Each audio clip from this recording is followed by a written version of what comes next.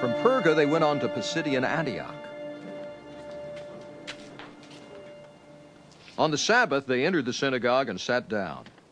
After the reading from the law and the prophets, the synagogue rulers sent word to them, saying, "Brothers, if you have a message of encouragement for the people, please speak." Standing up, Paul motioned with his hand and said, "Men of Israel, and you Gentiles who worship God, listen to me. The God of the people of Israel chose our fathers. He made the people prosper during their stay in Egypt. With mighty power, he led them out of that country. He endured their conduct for about 40 years in the desert. He overthrew 7 nations in Canaan and gave their land to his people as their inheritance. All this took about 450 years. After this, God gave them judges until the time of Samuel the prophet. Then the people asked for a king, and he gave them Saul, son of Kish, of the tribe of Benjamin, who ruled 40 years. After removing Saul, he made David their king. He testified concerning him, "I have found David, son of Jesse, a man after my own heart. He will do everything I want him to do." From this man's descendants, God has brought to Israel the Savior Jesus, as he promised. Before the coming of Jesus, John preached repentance and baptism to all the people of Israel. As John was completing his work, he said, "Who do you think I am? I'm not that one, no. But he is coming after me, whose sandals I'm not worthy to untie." Brothers, children of Abraham, and you God-fearing Gentiles, it is to us that this message of salvation has been sent. The people of Jerusalem and their rulers did not recognize Jesus. Yet in condemning him, they fulfilled the words of the prophets that are read every Sabbath. Though they found no proper ground for a death sentence, they asked Pilate to have him executed.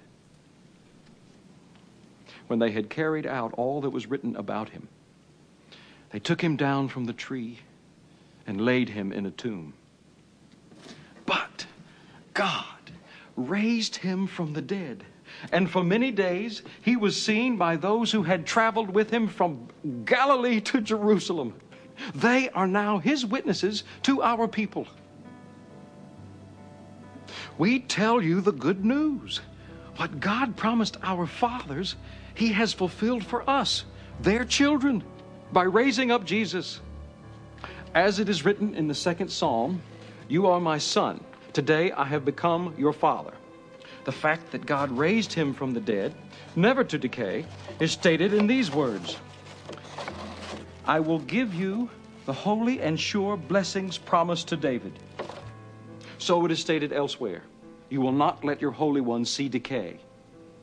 For when David had served God's purpose in his own generation, he fell asleep. He was buried with his fathers, and his body decayed. But the one whom God raised from the dead did not see decay. Therefore, my brothers, I want you to know that through Jesus, the forgiveness of sins is proclaimed to you.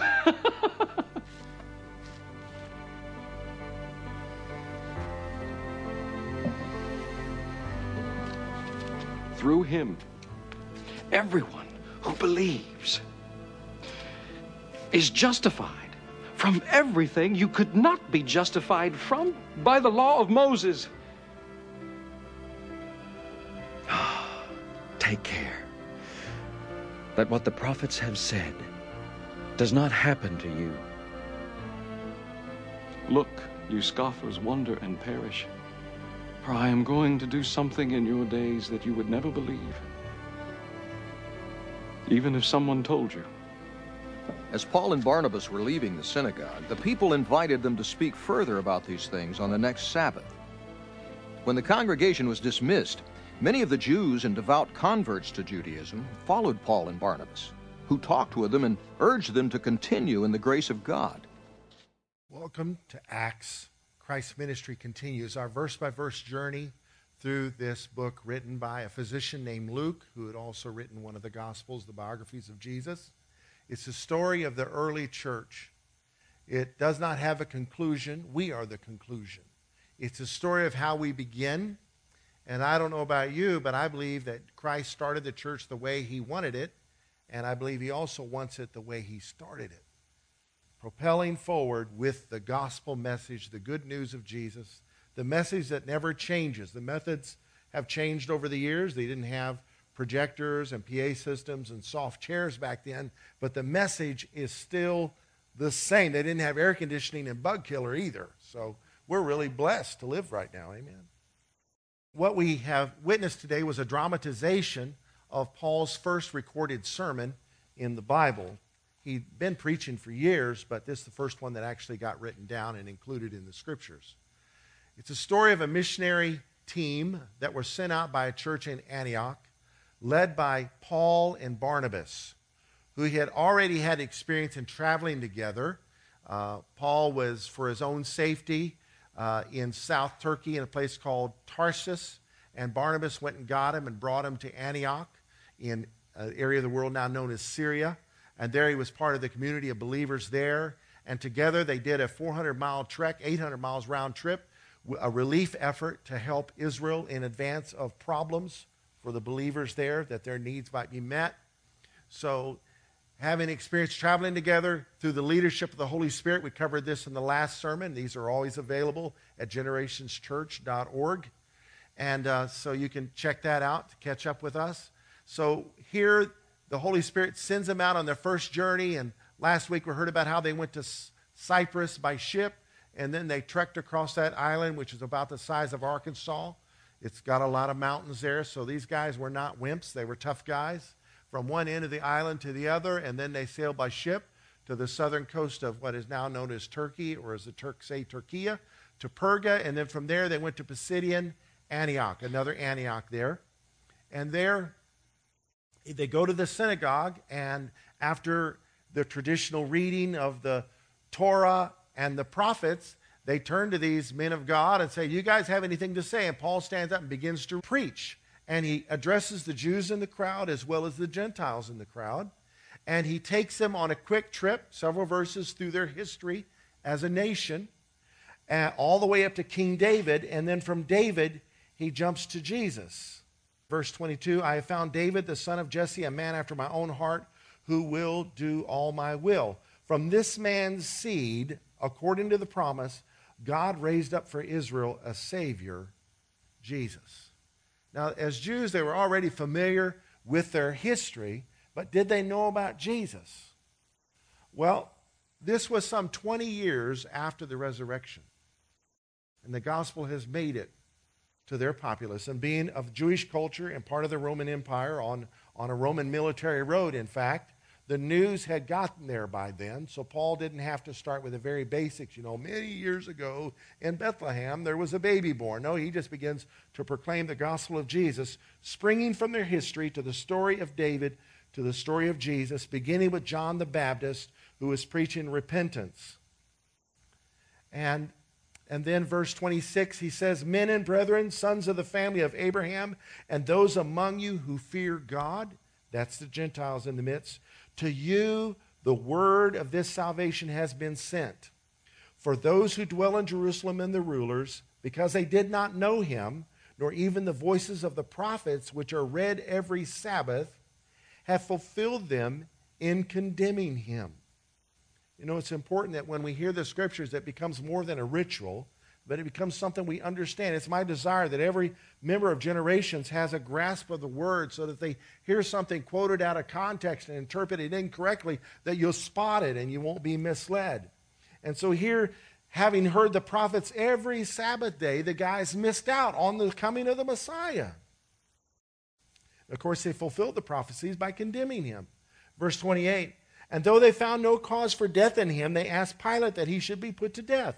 Now when they had fulfilled all that was written concerning him, they took him down from the tree and laid him in a tomb.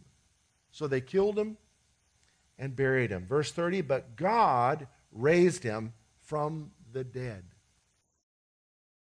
He was seen for many days by those who came up with him from Galilee to Jerusalem, who are his witnesses to the people. And we declare to you glad tidings, good news, the gospel, that promise which was made to the fathers. So he relates this sermon right back to where he began, their history. God has fulfilled this for us, their children, in that he raised up Jesus, as it is also written in the second psalm, quote, you are my son, today I have begotten you, unquote.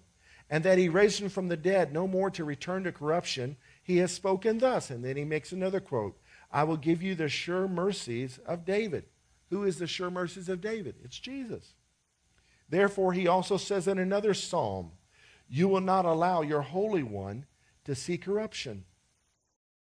For David, after he had served his own generation by the will of God, fell asleep, was buried with his fathers, and saw corruption. His body decayed. So these words of David weren't about David. They were about the Messiah. Verse 37, but he whom God raised up saw no corruption. His body did not decay. He resurrected. Therefore, let it be known to you, brethren, that through this man is preached to you the forgiveness of sins. And by him, everyone who believes is justified from all things from which you could not be justified by the law of Moses. Beware, lest what has been spoken in the prophets come upon you. Behold, you despisers, marvel and perish. For I work a work in your days, a work which you will by no means believe, though one were to declare it to you. In other words, prophetically, God was saying, I'm going to do an amazing thing, but you guys be careful that you don't miss it and get locked up in unbelief. And it says, verse 42, so when the Jews went out of the synagogue, the Gentiles begged that these words might be preached to them the next Sabbath. Now, when the congregation had broken up, many of the Jews and devout proselytes followed Paul and Barnabas, who speaking to them persuaded them to continue in the grace of God. Let's pray. Lord, I thank you for your word. I pray that it would have an impact upon what we believe. And as a result, our believing would impact our behaving, that our life would bring glory to you. In Jesus' name, amen. I'd like to zero in on two scriptures. Verse 38, therefore, let it be known to you, brethren, that through this man is preached to you the forgiveness of sins. Jesus died on the cross for our sins. As our sacrifice, he was offered up that our sins could be paid for. And as our high priest, he arose from the dead to administer the results of his sacrifice. And by him, everyone, let's say all, who believes, let's say faith, is justified. Can we say justified? From all things. Let's say everything. Everyone who believes is justified from all things from which you could not be justified by the law of Moses. Now, I always knew that the law of Moses was in place as a sacrificial system in which man's sins were identified and then a means by which they could be covered, forgiven, atoned for by means of a sacrifice. So you repent of your sin, you bring your sacrifice to the priest, he offers it up for your sins, and your sins are atoned for, or they're covered by the blood of the innocent animal that was offered in your place.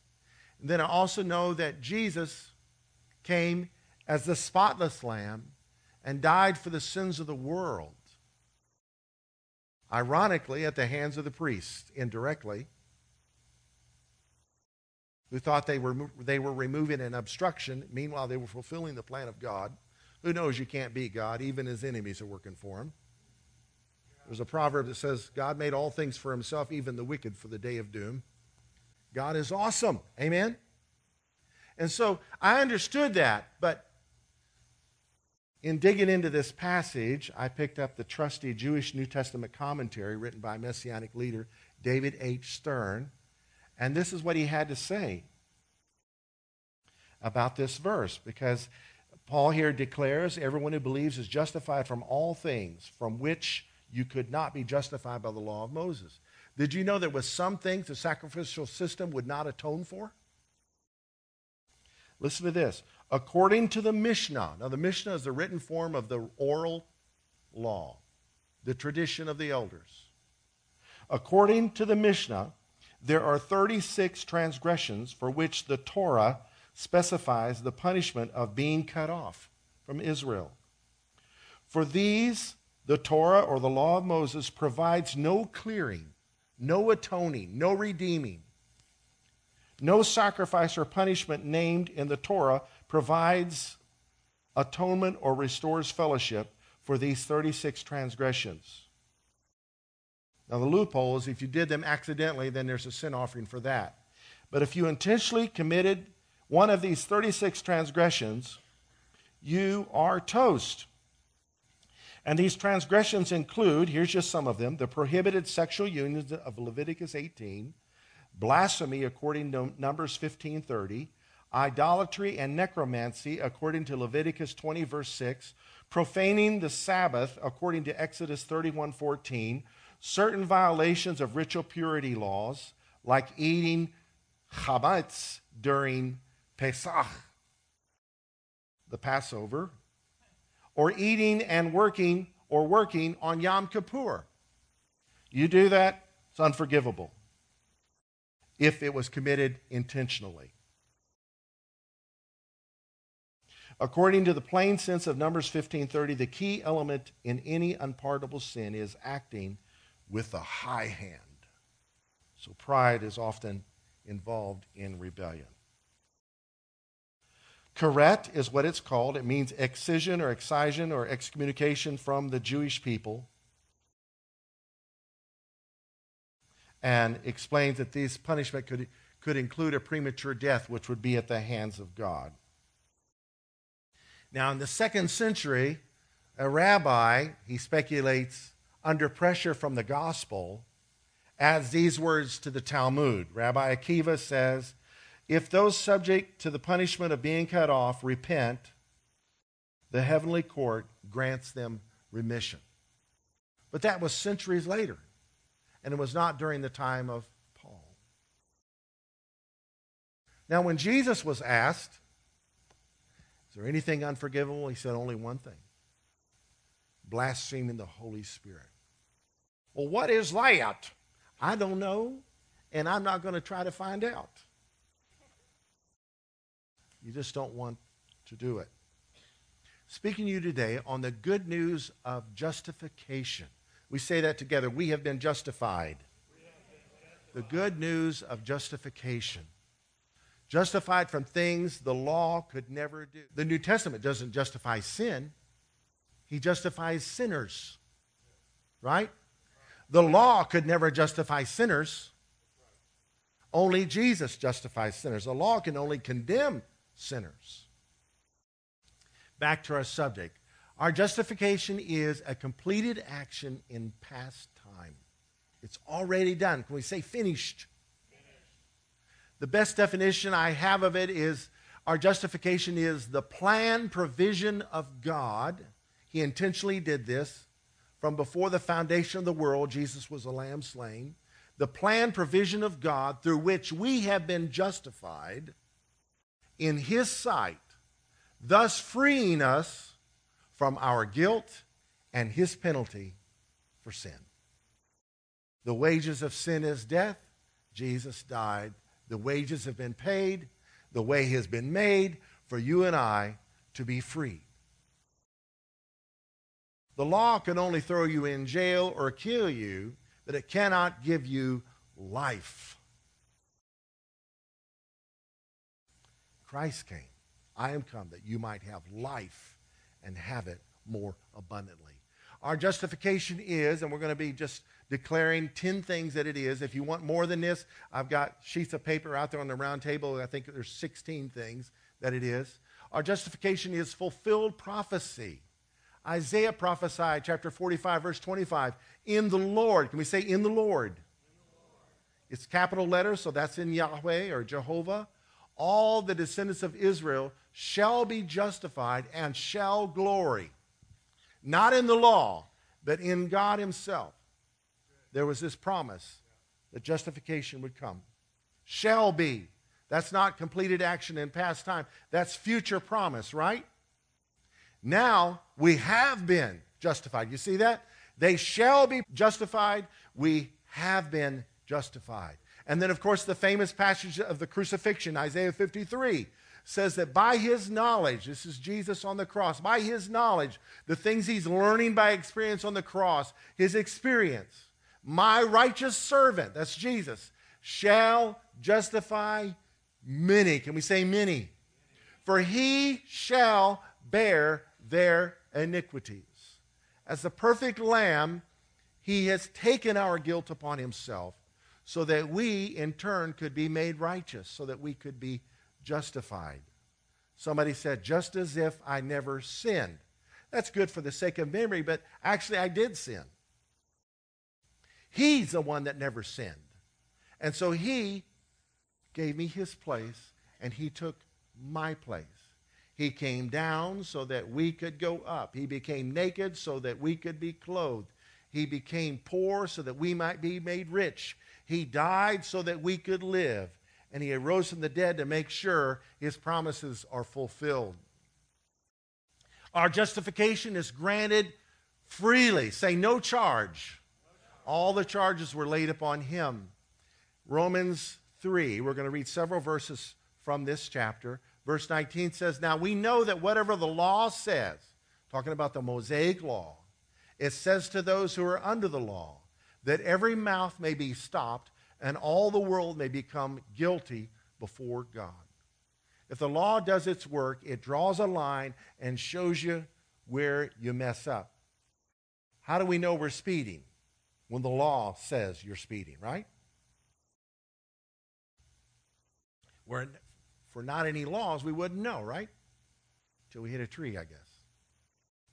Verse 20, therefore, by the deeds of the law, no flesh, we say nobody, no flesh will be justified in his sight, for by the law is the knowledge of sin, not of righteousness, of sin. Verse 21, but now the righteousness of God, apart from the law, we say separate, apart from the law is revealed, being witnessed by the law and the prophets. The whole Old Testament as a whole testifies to this coming justification that is ours to walk in. Theirs it was predicted, ours it was fulfilled and received. Verse 22, even the righteousness of God through faith in Jesus Christ to all and on all who believe. It's to you and it's on you if you believe. There is no difference, for all have sinned and fallen short of the glory of God, being justified freely by his grace through the redemption that is in Christ Jesus. Why has he done this for us? He's a gracious God. He has a love for us that we are not worthy of, that he bestows upon us by giving us justification, giving us his righteousness. Verse 26, to demonstrate at the present time his righteousness, that he might be just and the justifier of the one who has faith in Jesus. Verse 27, where is boasting then? What can we brag about? We don't have anything to brag about our behavior. Well, I kept the Sabbath perfectly last week. Well, whoop-de-doo for you. Jesus is the only one that can save you. Amen? It is excluded by what law? Of works? No, but by the law of faith. Therefore, we conclude that a man is justified by faith apart from the deeds of the law. Obeying the law is good. I mean, healthy not to eat pork. But it's not going to change your position in the eyes of God. The work of Christ does. Amen? Apart from the deeds of the law, we are justified through, and we receive it through faith. Our justification is imputed. That is, it is credited to our account righteously. It shall be, our righteousness shall be imputed to us who believe in him, who raised up Jesus our Lord from the dead, who was delivered up because of our offenses, hung up on the cross, hung up for our hang-ups, and was raised because of our justification. So he died for our sins. He lives for our justification. He's not on the cross anymore. The religion that keeps Jesus on the cross is one that hasn't awakened to the fact our sins are gone. He was punished for them. There is no penance you can do to earn your forgiveness other than coming just as I am, without one plea, but that thy blood was shed for me. That is grace. This is amazing grace. This is what we sing about. This is why we worship. This is why we praise, because we are unworthy. Here's the danger of giving people penance for their sins, is they think they paid for them. The responsibility is all on my shoulders to pay for my sins. I paid for them. Now go commit some more because I can pay for those too. That's what it leads to. It does not lead to good behavior. It does not lead to righteousness. Ultimately, every person must come to the understanding Jesus died for me and I am totally, absolutely unworthy of that. And in light of that truth that he's made us righteous, I live with a sense of appreciation and inspiration instead of condemnation and desperation. This is what's called the gospel. Get glad tidings, he said. Good news. Our justification is secured solidly. You're in the hand of God like this, not like this. Revelation 5:1 says, therefore, having been justified by faith, that is, completed action in past time, now that it's already happened, we have peace with God through our Lord Jesus Christ, through whom we also have access by faith into this grace in which we stand. So not only am I justified, but because I am justified, I now can walk boldly into the throne of God by faith and present my needs. Heavenly Father, I'm not worthy to be here, but thank you. You have made me just in your sight. I ask for help. I need strength.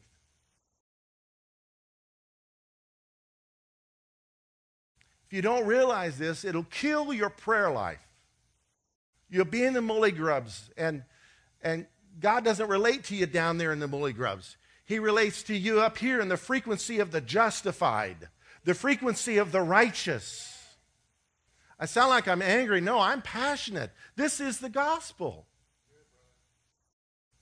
Our justification is demonstrated lovingly, a completed action in past time. Romans 5, verse 8 and 9 says, but God demonstrates. Can we say illustrates? God, he makes a picture of it. He makes it public. He shows it. He demonstrates his own love for us in this.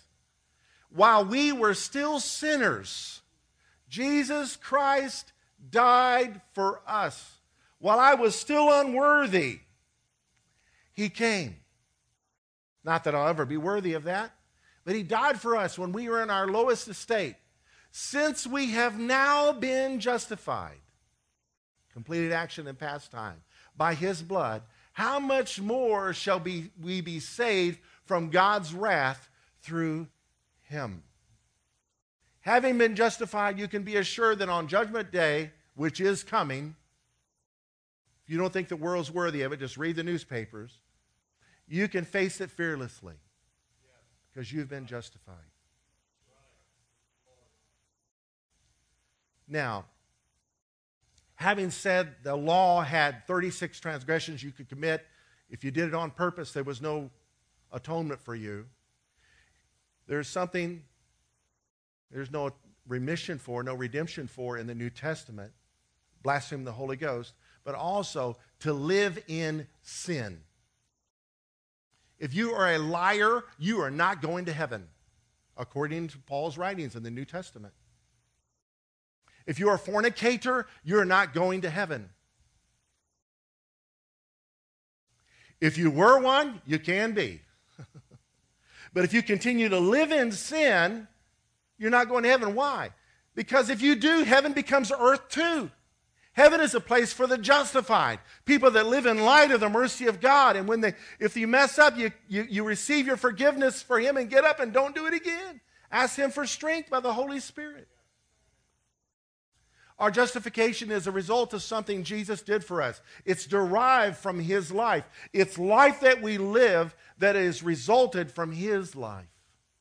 Romans 5:18, talking about Adam, as through one man's offense, that first sin Adam committed, judgment came to all men, resulting in condemnation. One guy messed up, everybody got messed up. Well, that's not fair. Well, that's the way life works. If you quit your job, your family is going to go hungry.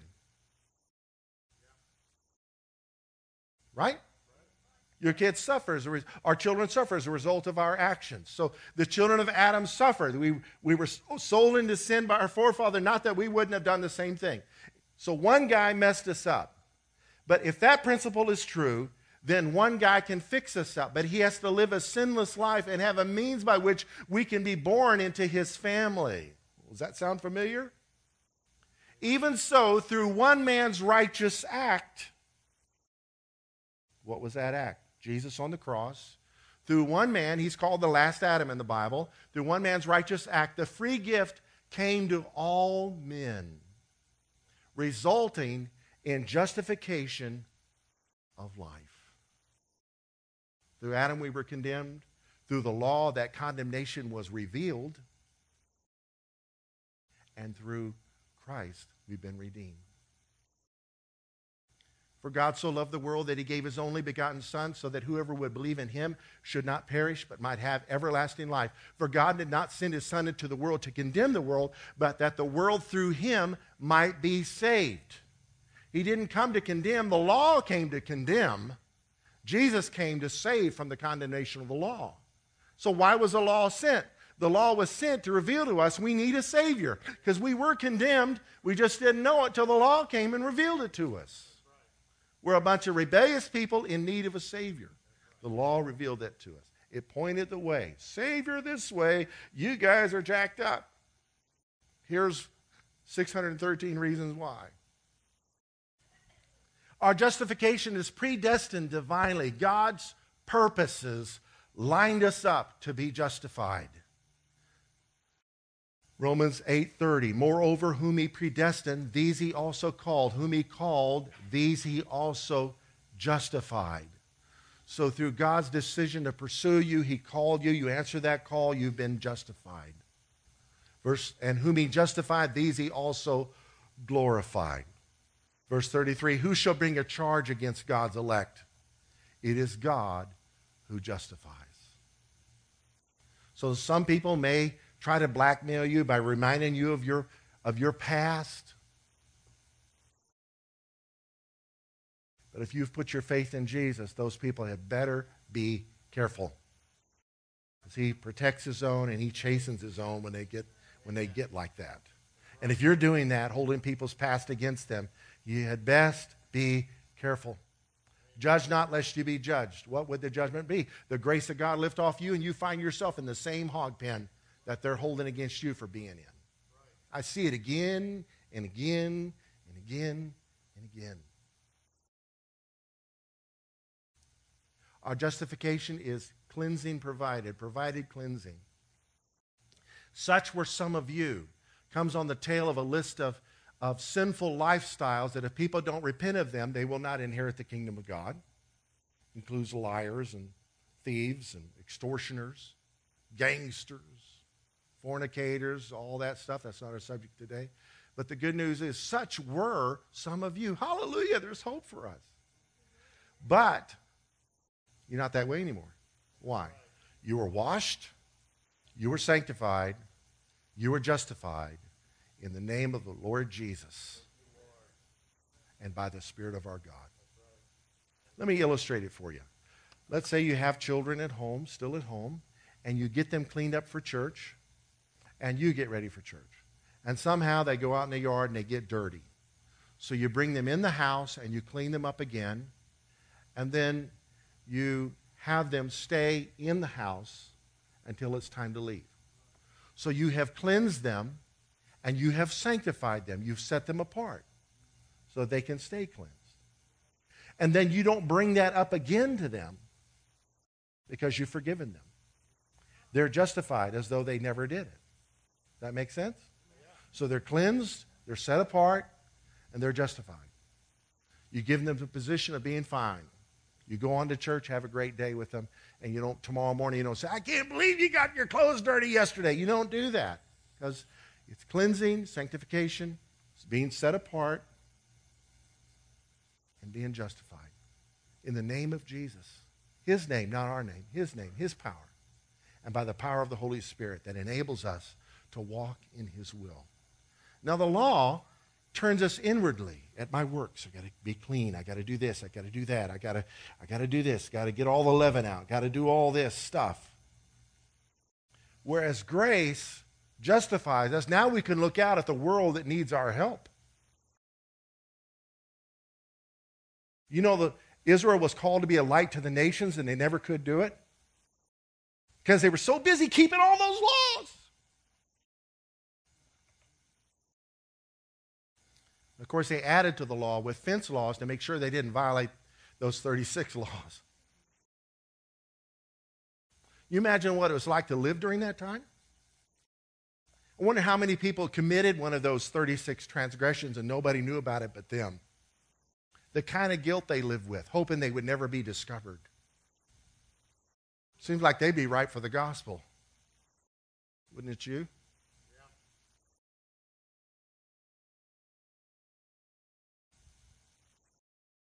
Our justification is given. It's gifted totally. It's a total gift. It's not, here's a gift, but you got to show some, you got to give me some sugar. You got to this, you got to that. No, it's totally given to undeserving people. Galatians is a masterful book to some churches in the region of the world where Paul is ministering, actually.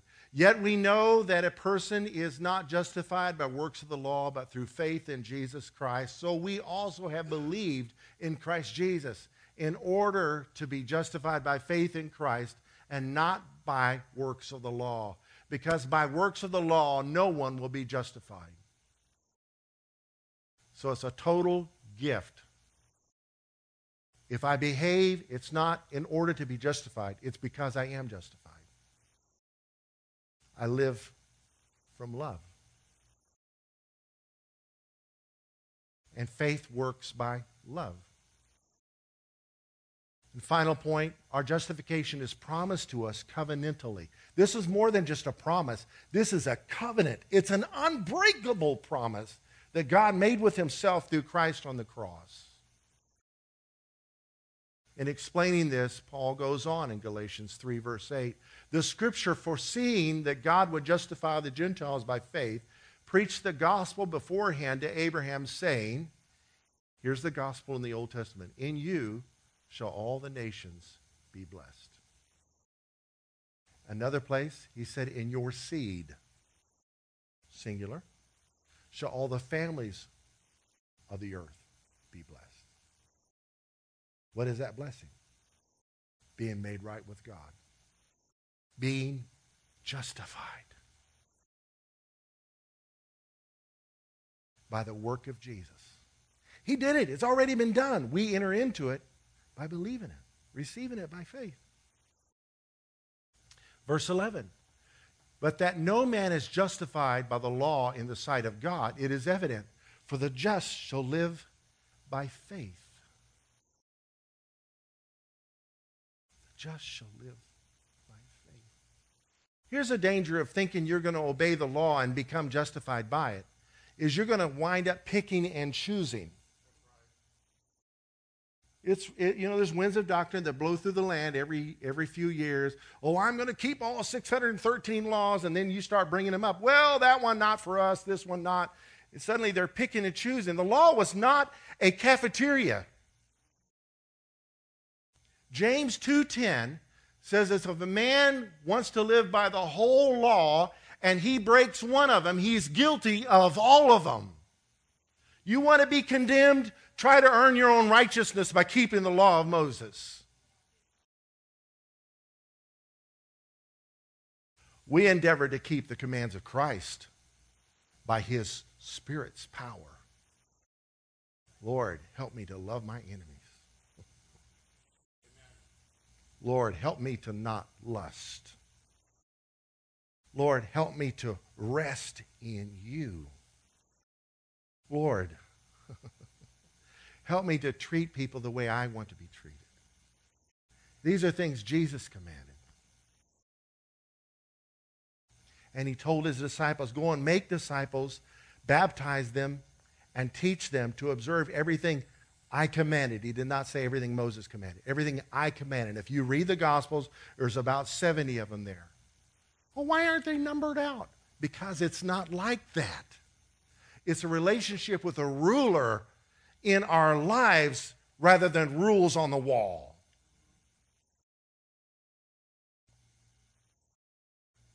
Verse 23 of Galatians 3 says, we were held in custody under the law, locked up until the faith that was to come would be revealed. So the law gathered us up. Here, come all you condemned people. Let me show you just how wicked you are. So that when a Savior comes, here you are. Jesus opened the prison door so we could be free. Look at the cover of your bulletin. That is the gospel. That's the bottom line.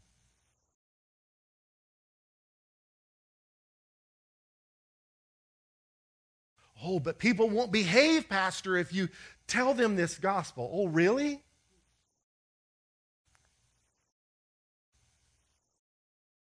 The grace of God is what saves us, and the grace of God is what keeps us saved. By appreciation and love will generate more good behavior than anybody's laws. Wherefore, verse 24 of that same chapter, the law was our schoolmaster to bring us unto Christ, that we might be justified by faith. Wow. Good news. So here's the law. The schoolmaster. Let me ask you what's better, this or this? Moses or Jesus? The Torah or God's Word made flesh, the love of God, our rock, our foundation, the source of our faith, our mediator, our Messiah, our sacrifice, the risen one, our friend, who's closer than a brother, the living God.